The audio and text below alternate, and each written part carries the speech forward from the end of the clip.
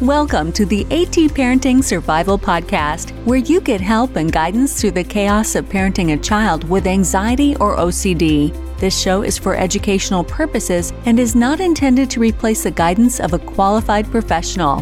Here's your host, child therapist, Natasha Daniels. Well, hello there, and welcome to another episode of the AT Parenting Survival Podcast. I hope you're doing well. We just got back from a very busy trip to Washington, D.C. to memorialize my husband. So that was very cool for the kids and just get back into the swing of things. So I have a really good interview lined up for you for this episode. I interviewed Stacy Quick, who is a therapist with no OCD and is also a mom to 3 kids. One is an adult, but we're always still a mom of 3 kids with anxiety and OCD. We both talk about our struggles, both having disorders, me having generalized anxiety disorder and social anxiety disorder, and her having OCD, and then raising kids with similar issues. And that brings up an array of different struggles that I know I've talked about a lot with parents in the AT parenting community, as far as how to parent a child with anxiety or OCD and also deal with your own mental health struggles. So how do you handle it when you're hitting the wall or you're having a struggle and you have to also help your kids?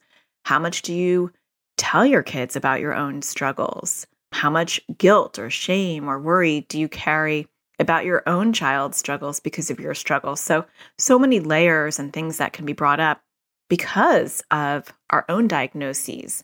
And I really enjoyed talking to Stacy. I thought she was really down to earth. She had a lot of good input to share with you guys, and I think you're going to find it really valuable. So before I get started, though, I do want to thank NoCD because they're actually sponsoring this episode as well. NoCD offers affordable, effective, convenient therapy. They're available in the U.S. and outside of the U.S., and you can schedule your free 15-minute consultation to see if NoCD is the right fit for you and your child. Just go to treatmyocd.com, treatmyocd.com. And I was telling Stacy, I would have loved to have her on no matter what. I mean, it's just a bonus that she happens to be a no-CD therapist, but she had a lot of raw, valid, insightful things to share as a parent. And sometimes I think it's even more helpful for you guys to hear me and other clinicians who are quote unquote professional talk about our own mental health struggles and our own struggles with our kids so that you can realize, wow, I mean, I'm not alone. And even these people who, have the textbook background and education and expertise, they hit bumps and they struggle too because they're human. And I think that could be a real normalizing thing for parents to hear is that, yeah, this is hard. And it's hard not because you're failing. It's hard because it's hard. It's just a hard thing to deal with. And we're all in it together. So I think you're going to really enjoy this episode. And so without further ado, here's my interview with Stacy. Well, I want to welcome Stacy to the show. Thank you so much for coming on. I really appreciate it. Thanks for having me. I'm excited to be here. I've actually gotten a lot of requests to talk to a parent who has struggles with their own OCD or anxiety issues, and then how that impacts raising your kids. Because it does. We all have issues, but when you have similar issues to your kids or similar disorders to your kids, it's sometimes doubly hard and sometimes it's actually helpful. So I'm glad to have you on so that we can both dive into this. Yeah, no, I think you're right. I think it's something that isn't talked about a whole lot, although we know that, OCD often does run in families and anxiety. And so it makes sense that, a family might have more than one person with it in it. And yeah, I tend to lean on the more helpful side just because I think it helped me to recognize really early on what my kids were experiencing. Yeah, I do think it's helpful too. And so I thought you could speak from the OCD perspective, having OCD, and we'll get into that in a minute as far as what that is and how that impacts you. And then I will handle the anxiety side, having an anxiety disorder. And so we're kind of covering both anxiety and OCD. But the cool thing too about you is that you're a no-CD therapist. And so you have this clinical expertise and knowledge as well. So can you share with everyone a little bit about yourself professionally, and then we'll get into some of your mental health issues? Yeah, absolutely. Yeah, I'm glad you mentioned that. I've been working for NoCD now as a therapist for a while, specializing in ERP or exposure response and prevention therapy. Prior to that, I had worked in the mental health field for about 15 years or so, specializing in trauma and OCD. And where I live is very rural. And so there really hasn't been much treatment for OCD. And so it was very high need. And then I stumbled across this amazing company that's all they do. And I felt so passionately about it. Having it been such a big part of my life, it's the whole reason I went to school for this. And so the idea of working with people who have OCD was just very appealing. And that's really how I wanted to make a difference. And so, NoCD is kind of groundbreaking in that way. You know, we have our free app that people can download. It's sort of like a social media app, treatmyocd.com. And just really trying to help people get care earlier than what they would have in the past, which I'll get into a little bit with my own story of how long I had to go without treatment. But yeah. And I like that about NoCD. And I don't know if they're doing this on purpose or not, because I'm sure it's hard to find clinicians anyway, but I have noticed that a lot of the clinicians have their own experience with OCD, which I think makes it more powerful. I was just talking to a mom yesterday.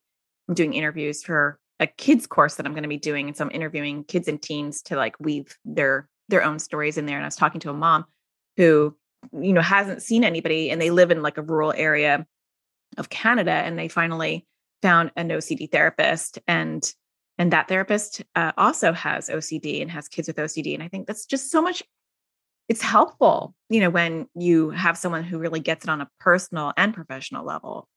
I think so too. I think that's the really neat thing about this platform is that they really encourage you to share your story and be open and honest. And, you know, not every single therapist there has it, but typically what I have found is there's something that draws them to it, right? Whether it's a loved one or themselves who has it. But yeah, that's one of the really cool things. And that's a lot of feedback I've personally gotten from members that I work with has been that is a really helpful component. Yeah. And to piggyback on that and move into the parenting role, I feel like that's also, I like that you see it as a strength and not necessarily a weakness, because it's similar as parents when we have our own issues and we get help for our own issues and we can recognize our own issues, then we are able to better spot our kids' anxiety and OCD. I mean, they popped out of my room and I was like, oh, there's another one. Yes. From the get-go. And also like how to approach it, because you're killing two birds with one stone. You're like, you're working on yourself and you know what treatments are helpful, hopefully, or you can find what will help, or you're getting help for your child. And then you're like, oh my gosh, and this actually happens a lot in my community, you know, is they'll say, oh my gosh, like I'm doing these things for my child and my anxiety or OCD is getting better because they're learning approaches as well. So let's dive into your story, if you don't mind. Let's talk a little bit about what your journey's been like. Sure. Yeah. I grew up in the 80s. And so nowhere near what is known about OCD was known about it back then. We didn't have, you know, the online things that we have today, which, oh my goodness, would have been a lifesaver for me. Right. So growing up, I was just kind of this shy, timid, quirky kid. We knew something was wrong. I hate to say it like that, but it's true. Like we just knew, but we didn't know what. And I don't know if it was my family or just the time period, but we just didn't get help for things like that. And I learned fairly quickly that it was just something I had to deal with. So, I mean, my first memories are probably around 5 or 6 years old. And I distinctly remember thinking about thinking and thinking, do other kids think like me? And I started with a lot of confessing to my mom. Growing up, she was kind of my go-to.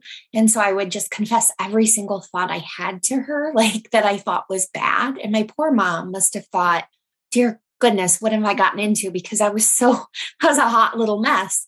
But she was wonderful with it. And she did what we teach people not to do, though. Right. But she would always give me reassurance. And she would always say, you know, of course you wouldn't do anything like that. And, you know, she would call them daymares, which I kind of like. That's funny. Yeah. Like how she explained it to me in my little kid brain was, you know, you're basically having nightmares while you're awake. And that's So it helped me in regards to separate, I think, sort of who I was from that a little bit. Yeah. Because the way that she described it was like, these aren't things you really want to do.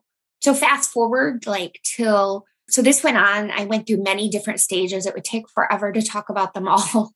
But that one compulsion really remained constant, where I would talk to my mom and then I would feel better. Sometimes I would hold out for weeks, because I just didn't want to. It was so embarrassing. But ultimately, almost always, I ended up telling her to get that reassurance. But then when I was 15, she was watching a show, like a 2020 Dateline kind of show. And it spotlighted a kid who had very severe OCD.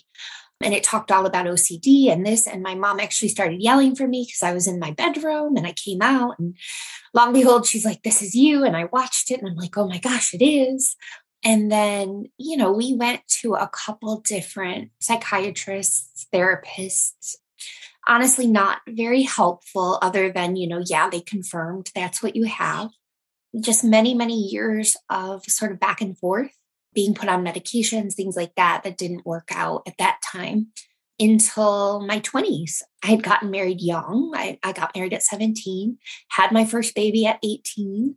And really after that is when my symptoms just kind of went through the roof. And thankfully, I found a therapist who didn't specialize in ERP, but who knew about it and who had a contact who was well trained in it. And so that was lucky. I know. Especially at that young age still. Yeah. So I was probably 22-ish when I finally got treatment that was beneficial. So, and it really did change my life. I was in it for a long time. I'm not going to lie. And I think part of that was because, like I said, they didn't do just ERP. We were doing a lot of other things, but the ERP was the most helpful. Alongside, I'm very open, I take medication as well. I'd probably be a lifer, and it's okay with me. It's not for everybody, but for me, that's where I'm at. And I believe in my case, it is very genetic, and there are parts of my brain that just don't want to work right. And so that's kind of where I landed. Yeah. And we're in the same boat. It's just our family is genetically ridden too. And so, my kids are on medication as well. And, who knows? But yeah. So I'm glad you actually have if I could say, quote unquote, better story than some people, that you were able to stumble. One, that your mom almost intuitively and naturally was able to separate the OCD thoughts for you, which is very cool, because I think so many kids wind up having this shame and guilt because it's not separated for them, because parents don't know to do that. And then the way that you kind of stumbled into finding someone who at least knew OCD and knew effective treatments, that's pretty cool. So how many kids do you have? 3. Okay. My oldest is an adult now. And then I have 2 that are still younger. How old are your 2? My middle one is 16, and then my littlest is 12. Okay. So 16 and 12. And I have a 10, 12, and 18, just for people who don't listen to me enough, because I talk about my kids all the time. So how many of your kids have anxiety or OCD? All of them. Well, 2 have been diagnosed with OCD and the other one with really severe anxiety. Okay. Yeah. Mine as well. My oldest, she's been diagnosed with anxiety. There's a little bit of OCD that she would deny. I try to point it out to her. Certainly not probably, I would think, like DSM criteria level. She checks labels and she does a lot of avoiding that I think go above anxiety. But my other 2 definitely. So at my house, we're dealing with like sensory motor OCD and some new themes that are popping up, and ARFID, and my son has PANS. We'll just throw everything on the table and we'll discuss it all. What about your kids? What are some of the struggles that you're dealing with? Yeah. So my oldest one is now 25, and she actually, what's really neat about her story is that it's almost been in remission for a long time. And she really struggled when she was quite young, like 6, 7, 8, with sort of these thoughts about harm and things like that. But I recognized it right away. We got her treatment. It still creeps up here and there. she's actually getting ready to have a baby. And so Exciting. silently, I'm preparing for a spike in symptoms because I know that that's very common. Mhm. And then my middle is the one that has the most severe, and he's the one that is the most like me in terms of personality. At least that's kind of how I always explain it. But he's super sensitive and very, everybody's mad at him all the time, constant checking in with us. Are you guys mad? Your tone sounded a little off. Are you, did I do something wrong? And just this constant, or if he thinks that he's done something wrong, he wants to tell you. I kind of always tell everybody, I'm really not worried about him doing anything wrong because he will tell me. Right. I know. There's a silver lining for like moral OCD. Yeah. But he has struggled a lot with school and with peers, because even peers have picked up on, you're kind of always asking us these questions, right? And what they're really saying is, you always need reassurance, knock it off. And, he doesn't necessarily see it as that, even though, we've done a lot of work on it. And it's just so part of, I hate to say, but part of who he is in a sense, that he really, really gets stuck. So that's still a struggle to this day. I mean, I can think of a million episodes in the last week where that has come up. And, I try to use the ERP skills, and usually that, we joke about it that I'll say, you got to sit with it. You got to sit with it. I don't know, maybe we are mad, maybe we're not. Mm-hmm. He does not like it at all. And then I noticed my oldest daughter, the adult, will sometimes use that against him. So she'll be like, anytime he asks anything, she's like, just sit in the uncertainty. And I'm like, oh, goodness. It's so rough when they're doing it to each other. It is. So that causes a lot of tension. And my youngest is very just an anxious girl, but she holds it all in. She just doesn't talk much about it, even though she knows, like, this is what I do for a living. I've tried every technique to get her to open up. So truthfully, she could have some underlying OCD, and I just don't know. But at this point, it seems pretty severe anxiety.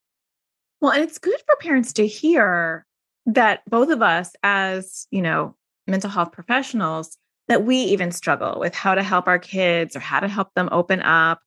Because I was thinking about the different questions that I get from the AT parenting community about them having anxiety or OCD, or having an anxiety or OCD disorder, and then also parenting.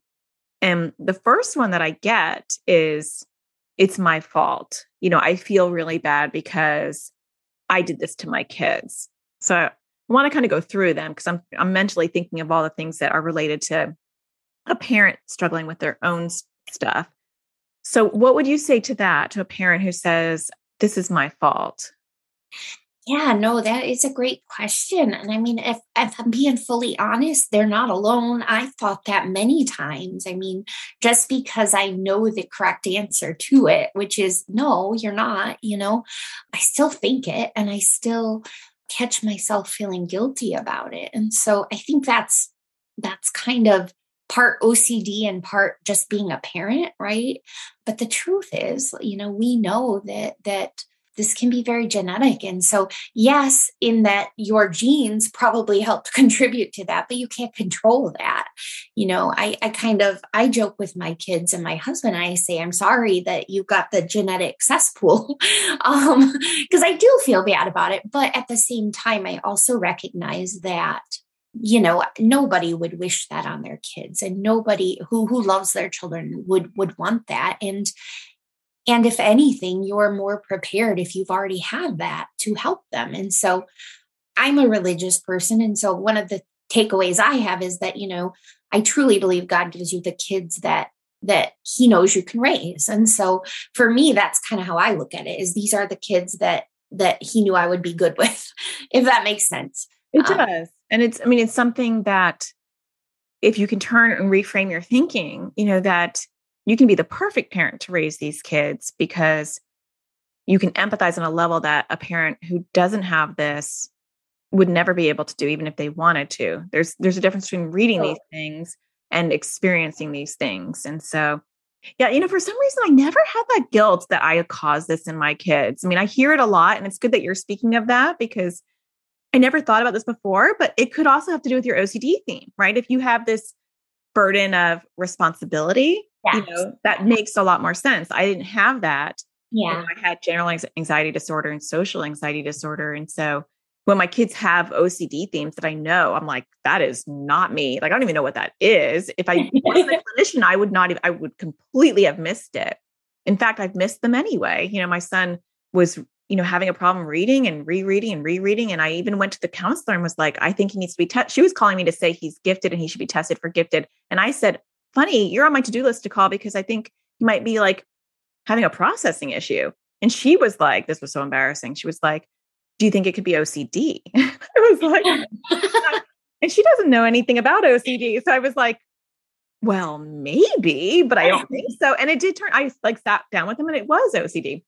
But my whole point is those things don't make me feel guilty because I don't have OCD, but it's just genetic on both sides. It's on my family. It's in my family tree. It's, I think, on my husband's family tree on some level. But I think then you have the burden. It's just genetic. And we can give our kids asthma, diabetes. You don't see people really necessarily beating themselves up about, oh, my child has allergies like me or asthma like me. It is literally the same thing. I agree. Yes. It's just and I like your perspective, right? Like, you're given this. What do you do with it? Yeah. And I definitely do have the over responsibility. So I'm sure that's why a big part of why I latched onto that. And it doesn't help that my husband is when I met him, he's the most unanxious person I've ever known in my life. He's just so chill. It's almost annoying. And so for him to have anxious kids, he was beside it. He didn't know what to do. And so sometimes I'm like, thank God they have me because he just did not know. He genuinely doesn't think like that and he's not wired to. And so in that regards, how nice that would be, I think. I have a little jealousy if you haven't noticed, but the truth is, everybody has their own battles. So I'm sure he has his, but so it's good that I was able to pick up on that. But it's also funny that you said that about your story about the school counselor pointing out the OCD because very recently I had my youngest to a therapist and went through all this stuff. And she's kind of like, do you think it's OCD? And I said, well, I kind of specialize in it. I said, I think I would know. I said, I don't think so. I said, but she's a hard cookie to crack. Like, I don't know. So I find that interesting.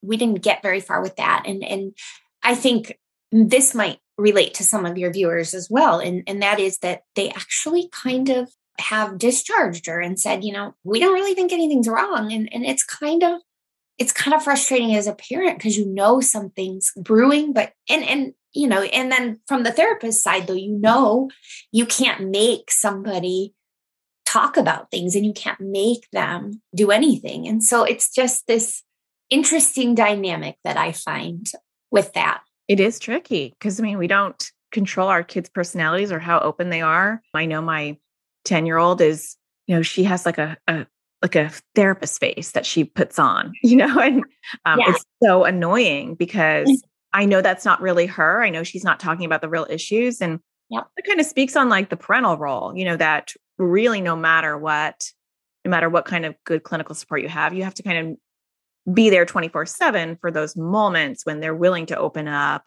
or they, eventually crack and give you a glimpse behind the door.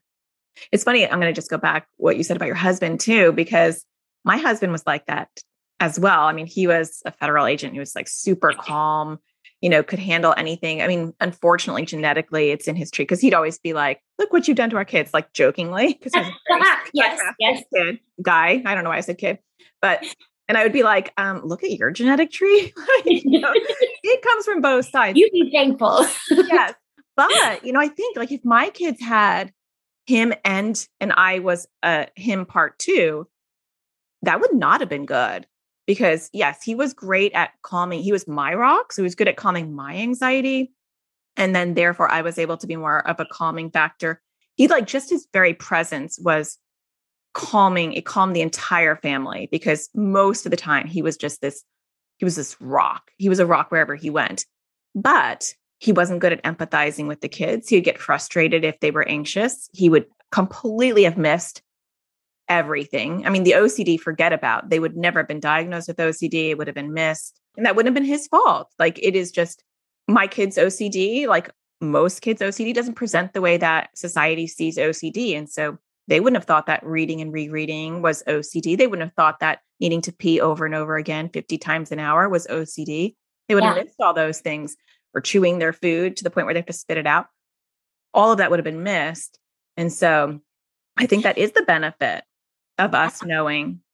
That's huge what you just said about the media and stuff too, because I think that's the other piece of it, is that people hopefully are just now starting to realize this a little more with all the education and everything that's out there, like these types of podcasts. But for years and years, if you weren't a clean freak, so to speak, or somebody who was super organized, you didn't have OCD.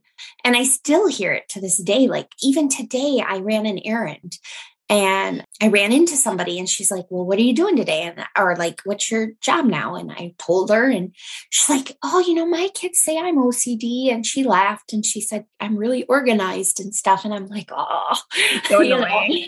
I just want to be like, there's so much more. But yeah, so I think that's a huge part. People don't recognize it in kids. I don't think a single teacher of mine ever brought it up. And I certainly was doing lots of quirky things. So yeah. So when you have your own experiences, you have that maternal or paternal gut to know and spot it in your kids. And not that you're pathologizing your kids, like maybe your partner or other family members might say, like, you have anxiety or OCD. So of course you're projecting that onto your kids, but trust your gut and know that you have that paternal or maternal gut instinct to know that what you're seeing is the disorder. So I want to move into another question that I get, which is, how do you help your kids when you're having a hard time with your own mental health issues? Yeah, that's actually a really good question too. I wish I had the absolute perfect answer for you. I'm glad you don't. I don't. I'm perfect. I will be very honest. Especially when I was younger, especially when my oldest was young, I struggled a lot with OCD. I am happy to say that after years of therapy and medication, I am mostly in recovery. I live a very happy, healthy life for the most part. Not to say it's gone, because for me, it's not. It's there, but it's very controllable. But those early years, unfortunately for my oldest daughter, were hard, because I was very much, when you have OCD, and probably I would imagine any mental illness, it can consume so much energy. And so one of the things that happened for me was I was exhausted all the time, because I was constantly fighting with my own mind, right? My own thoughts that nobody knew about and nobody could see, because I didn't tell a soul about these things when I became an adult, just because of the stigma. And still, like, yeah, I kind of knew it was OCD, but I didn't really think my particular stuff. There was always this what if this isn't, right? Or what if these people like lock me up or put me away, right? Mm-hmm. That was always terrifying. So I probably often seemed very self-absorbed. I was internal a lot. I'd like to think I was a really good mom, but if I'm just going to lay it all out there, I let that child get away with so much because I was exhausted. And so she didn't, I always, people joke and say that the baby gets it easy because by the time, you get to them, you're tired and all that. But for me, it's the opposite, because I feel like I really became the parent that I wanted to be with the other two, because my symptoms were under control, if that makes sense. Yeah. And I think a lot of people can experience, relate to that the first child probably for some was the hardest, because it can bring up a lot of your mental health issues, because now first of all, the hormones. So there's that physiological aspect of delivering a baby and going through those hormonal shifts. I know for me, my anxiety went off the chart after my first baby. And I didn't know what it was. I didn't know what to expect. I didn't want to leave the house. I was so overwhelmed with anxiety. I didn't have postpartum depression. I had postpartum anxiety, and it was debilitating. And so not knowing that, I think that can also catch you off guard. And then just parenting in general can be triggering for some parents, depending on their theme. And I know for me, like my social anxiety went out of control because now I had to deal with not only my own anxiety, but now it's like, how does my child represent and how does she represent me? And then she was an out of control little kid. She had sensory processing disorder and she was like a ping pong ball. Like she was just bouncing all over the place. And my social anxiety could not handle it. I could not manage her. So I think parenting can trigger different themes as well, like harm OCD, like I don't want to harm my baby, or like I don't want to be locked up. And that's exhausting. Yeah, no. And I will say, I feel like I've had almost every theme out there imaginable, which, I always go back to, though, underlying all of it is doubt and uncertainty. It doesn't matter what it latches onto. It is always about doubting yourself, doubting who you are, and that what if, right? That chance, that uncertainty, right? And in some ways, I know for me, when my life feels really out of control is when it seems to come up, right? And so that's always interesting. Is it a way that I'm trying to control? I don't know, certainly not on purpose, but I guess I say all that to say that, I doubted everything, and having a baby is a stressful thing. And I was 18. So I was really young. And I remember this one's kind of a funny one now, but she was born right around Christmas time. And so we were staying at my in-laws, and my mother-in-law loved poinsettias. And so she had them all over the house. And so I remember I had heard that poinsettias are poisonous. And so I became just convinced that poinsettia dust was on everything. And so it was a mess because I could not control this poinsettia dust. And I remember her bottles and everything just had to be sanitized perfectly. And it would take hours and hours. And I was exhausted.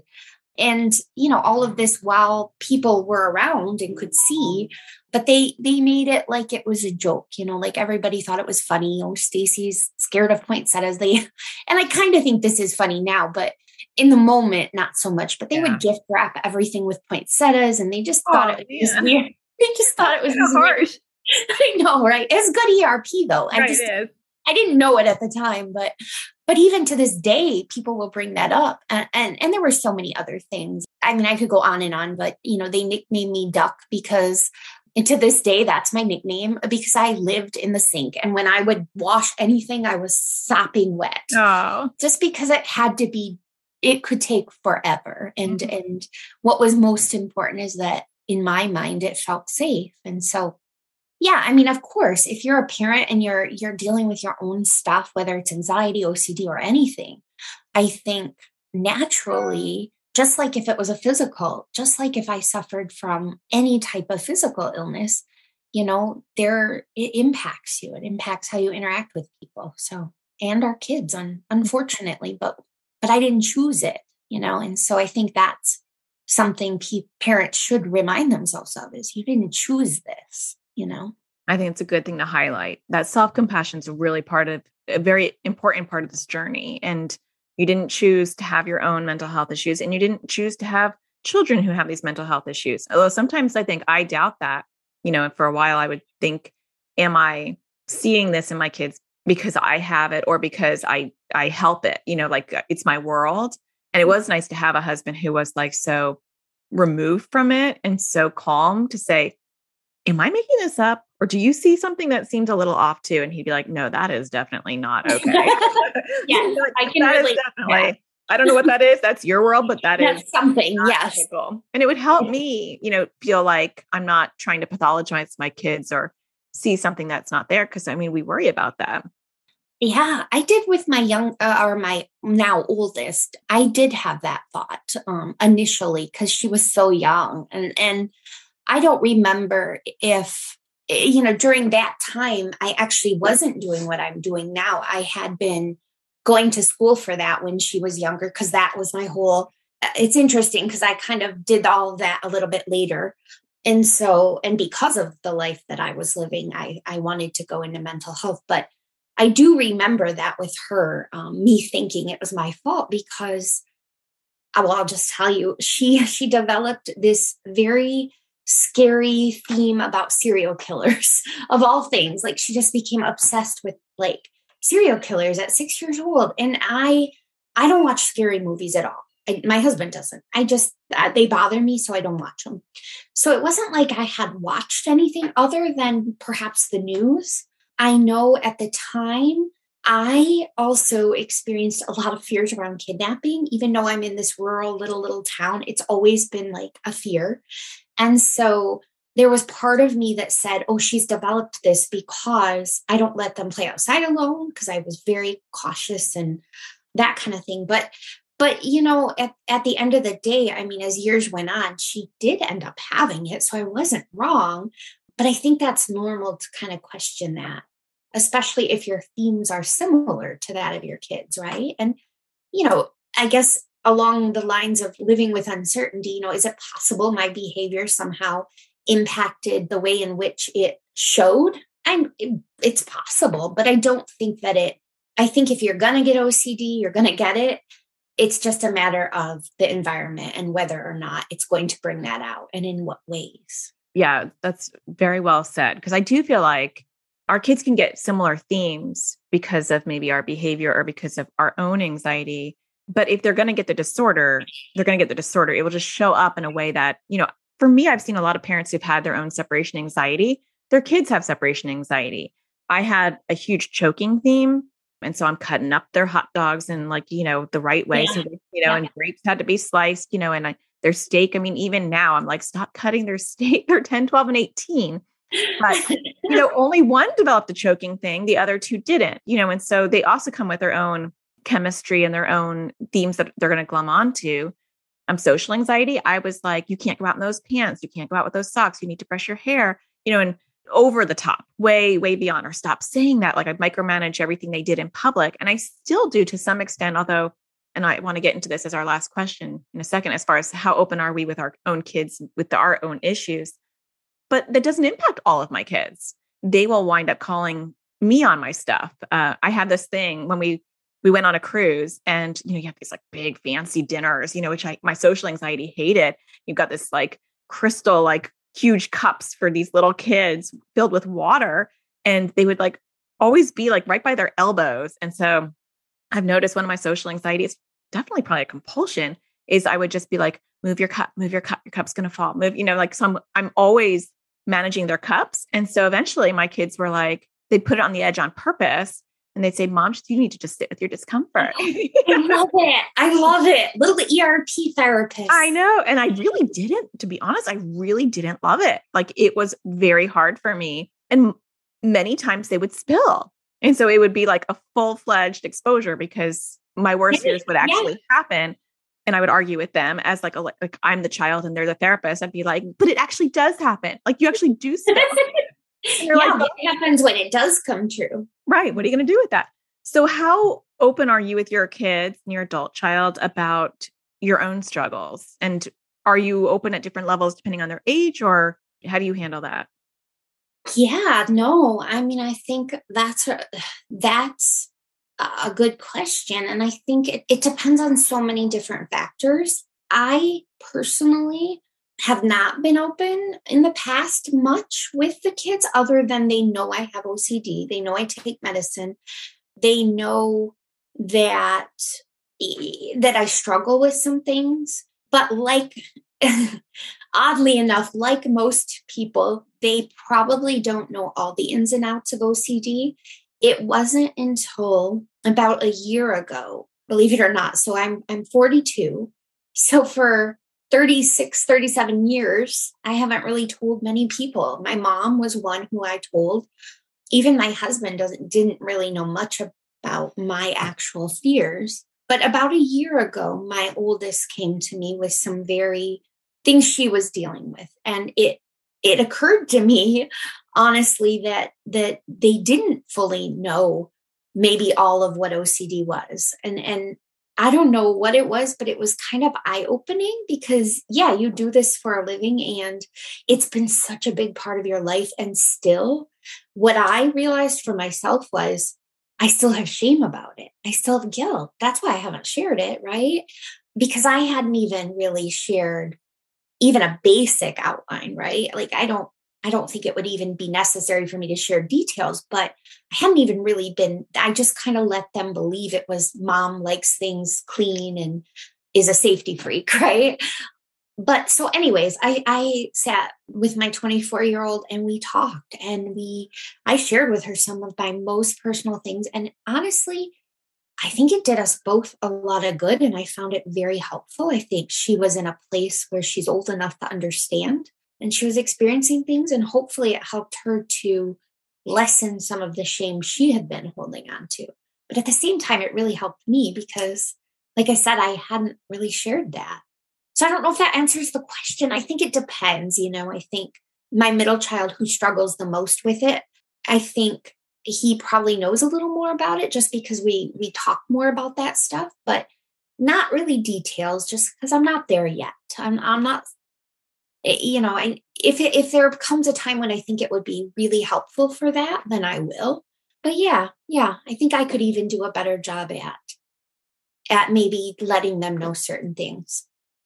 Well, and you bring up shame, and I think that's part of it. So your answer is just a very real answer that it's hard to share because of maybe the layer of shame and guilt or stigma that we carry as parents. And so, yeah, I know in my house, just because of what I do as well, and I'm like very vocal about it on my podcast. People, my kids were going to hear all these episodes if they wanted to ever dive into 300 episodes eventually, but we're very open. And I do feel like you can share with intention. It does reduce the stigma. I think when you're just an open family look, we all have anxiety or OCD and each one of us has it in a different sort of way. And this is the way it shows up for me. And this is the way it shows up for you right now. And for me, I think like it's helped my kids feel empowered to call me on my stuff.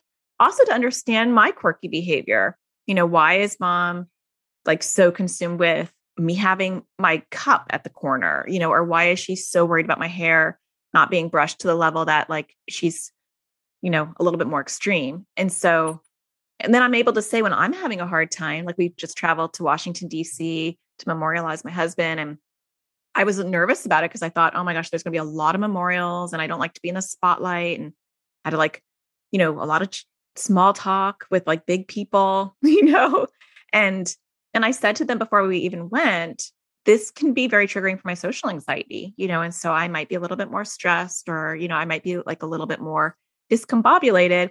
And this is why. And so I think preempting like something when you're going to be stressed with your anxiety or OCD, like that can really help your kids too, to say, oh, okay, this is, my mom is not going to be okay. Because I think it's okay to be human with your kids and for them to know that sometimes you're not okay. And a lot of parents want to like have this perfect front, where like, I got it all together. Yeah. I actually think that can do more harm than good. I love that you said that because I am thinking, it's got me thinking. And, we're open about everything other than that. And it's not that we're closed to it because we all suffered to some degree, but about certain things, yeah, I still have some shame there. And so I like what you said about, being intentional and that kind of thing, because, in some ways we are, of course, but in some ways I do think I could do a better job with that for sure. It's the shame. I think you nailed it. I think it's still the fear of, well, I don't want anybody to think it's something else. Like I know what it is because, that's what I do. But the average person who doesn't do this, what would they think, And so, yeah, there still is some of that even after all these years. So yeah, you bring up a good. It could depend on your themes, your intrusive thoughts. I think for me, maybe it's easier because it's anxiety, so it's social anxiety or it's generalized anxiety. And so for the most part, there might be less stigma or like, I don't have that fear of someone's not going to understand this thought because it's anxiety. I think it's at this point, unfortunately, I think more well understood than OCD. And so that could be a component of it. And even when my daughter had a new theme that had more shame attached to it, and she's normally very vocal about letting me share all of her stories, that one, she was like, I don't want you to share that. And I don't want you to tell my brother and sister this theme. And we've been working on that because I want to foster openness. And I feel like if I reinforce that this is something we need to whisper about, then I'm inadvertently sending her that message that, yes, you should be private about this because people aren't going to get it, which they may not. And they absolutely won't with this particular theme, but we're not there yet. She doesn't want me to share it with her brother or sister. And even this morning, we're driving to school and my 10-year-old is like anxious. I was telling you this before we started recording this episode. She's anxious in the car and I could hear her talking to her. And this is because we're so open about it. He said, well, what's your OCD saying to you? And she's like, I'm not going to tell you. I'm just nervous. And he's like, well, what's the worst that can happen? I'm not doing this with you. And he's like, well, you just have to sit with your discomfort. She goes, Mom, I love it. I love it. He was just so upset that she would not let him know. And partly it's because her intrusive thought is going to impact them and the judgments on them possibly. And so, but it's hard. It's a hard one, even for a profession, right? Even for somebody who does that, it's such a hard one because I think, you care about your kids, you want to protect them. And, unfortunately there are people who don't understand. And how do you do that? How do you do that in a way that's, it's hard. But I love what you said though. You're right about fostering that shame in that the more we don't talk about it, it does build and build and build, and I know that from the work I specialized in trauma, and if we want to speak out the unspeakable there. And yet it's interesting that I haven't fully done that with the OCD. I think I've gotten way better. I mean, I've been sharing parts of my story and they do know some of it. Like I tell them the things that I find funny, of course, I'll tell them those ones, but the other ones I haven't. So it's interesting. Yeah. Our stories are a teaching aspect, because if we tell our stories and we tell our struggles, then our kids will be able to identify them in themselves, possibly if they evolve and they pop up for them. And so, but I like in a weird way that you haven't, because I think it's good for listeners to hear that here we are, we're both professionals and we both do this. And yet we struggle with some of these things and even being open, even though you're on podcast and you're letting, you're destigmatizing OCD. But when it comes to our personal lives, it's still hard for us, which I think is very validating for the average parent to hear that and say, okay, well, they're struggling with all this and they're struggling how to help their kids and they're struggling with their own mental health issues. And they're professionals, quote unquote. Yeah. And it just brings that human element into it. I mean, I'll be really honest. It probably took me at least 15 years before I told my husband my thoughts. Like he knew I had OCD, but I'm sure like many others, he thought, well, she's just, obsessed with cleanliness. Cause I did have a lot of contamination stuff, but yeah, I mean, I was quite ill and I it's that what if, and yeah, maybe a good exposure for me is to tell people some of that, but I think it's baby steps, I'm getting better with that piece. It's taken many years, but yeah, I mean, I'm here, I'm talking about it, right? Yeah. Which is a step. It's a huge step. It's a huge step. Yeah, no, but I do think, I mean, I love to hear the way that you've done it because I do think that's very helpful. And I definitely have my wheels turning about ways in which I could share a little bit more with them and that maybe that would actually help them. And again, I have shared some, but yeah. I do feel like it helps. I do feel like it helps. I mean, and it actually helps me too. Like I said, they will call me on things and sometimes they're completely wrong, but I would say most of the time they're right, and they'll say, Mom, I'm going to wear this. Sit with your discomfort. Like this is, you don't control what I wear. And I'll be like, okay. But it's easier, I think it's on some level easier because it's anxiety related and not these like possibly stigma related thoughts that people, and shame isn't it's not weaved into my issues. So it's definitely, I come from an easier place because it's more embarrassment. So. Yeah. No, I think everybody, you have to come to your own sort of best way. Right. And I think we do what we can with what we have in the moment, and I think I think that's part of it for me. It's been such a long road that it's like stairs, right? You just keep climbing up them. And I think that's maybe the next part of my journey is to be a little more open. And I've definitely been doing that. So yeah, I think that's good. And I think that will help people. Yeah. It's a good way to end is, wherever you are on the steps, on the stairs of life in this journey, as long as you're moving, we're all growing. We grow until we die, and it's not just our kids on this journey. It's our journey as well. I think there's a human element, a human journey, and it's just movement. It's moving one small step at a time in a direction that works for everybody. So I love that. That's so deep. I like it. Yeah. Well, thanks for coming on. I appreciate it. It was really fun talking to you. Thank you. I have enjoyed it. And I'm walking away with some great things. See, double bonus. Well, I told you it was a good one. I could have talked to her forever. It was really, I had to look at the time and say, I need to wrap this up. You guys don't want to sit here and listen to this interview forever. Maybe you did, but I hope you found a lot of value in it. I hope that you're doing okay. If you're finding my podcasts valuable in and of itself, please don't forget to hit a star on iTunes or Google Play or Stitcher, wherever you consume your podcast. That really does help the podcast. If you have a few extra seconds and you want to leave a review, let other parents know the value that you're finding. People read reviews. And I know with me, I don't want to waste my time on a podcast that may or may not be good. And so I will look at reviews before I listen, and so do other parents. And so it does help give a little spotlight to parents to say, look, this isn't going to waste your time. You might find some value here. You might get some good insight. It might be a game changer for your journey with your child's anxiety or OCD. So to show my gratitude, I always like to end my episodes reading one of them if there were new ones, and we have quite a few lined up to read. So I want to thank DDM for writing very helpful information. We have a child with anxiety and school refusal. This has been very illuminating for both my spouse and me. Thank you very much for taking the time to write that. I really appreciate it. And maybe if you write something, I'll be reading your review next time. So don't forget to find the sparkle in everything you do, and I'll talk to you again next Tuesday. Take care. Thank you for listening to the AT Parenting Survival Podcast. To get additional support raising a child with anxiety or OCD, visit Natasha's online school of on-demand classes at atparentingsurvivalschool.com.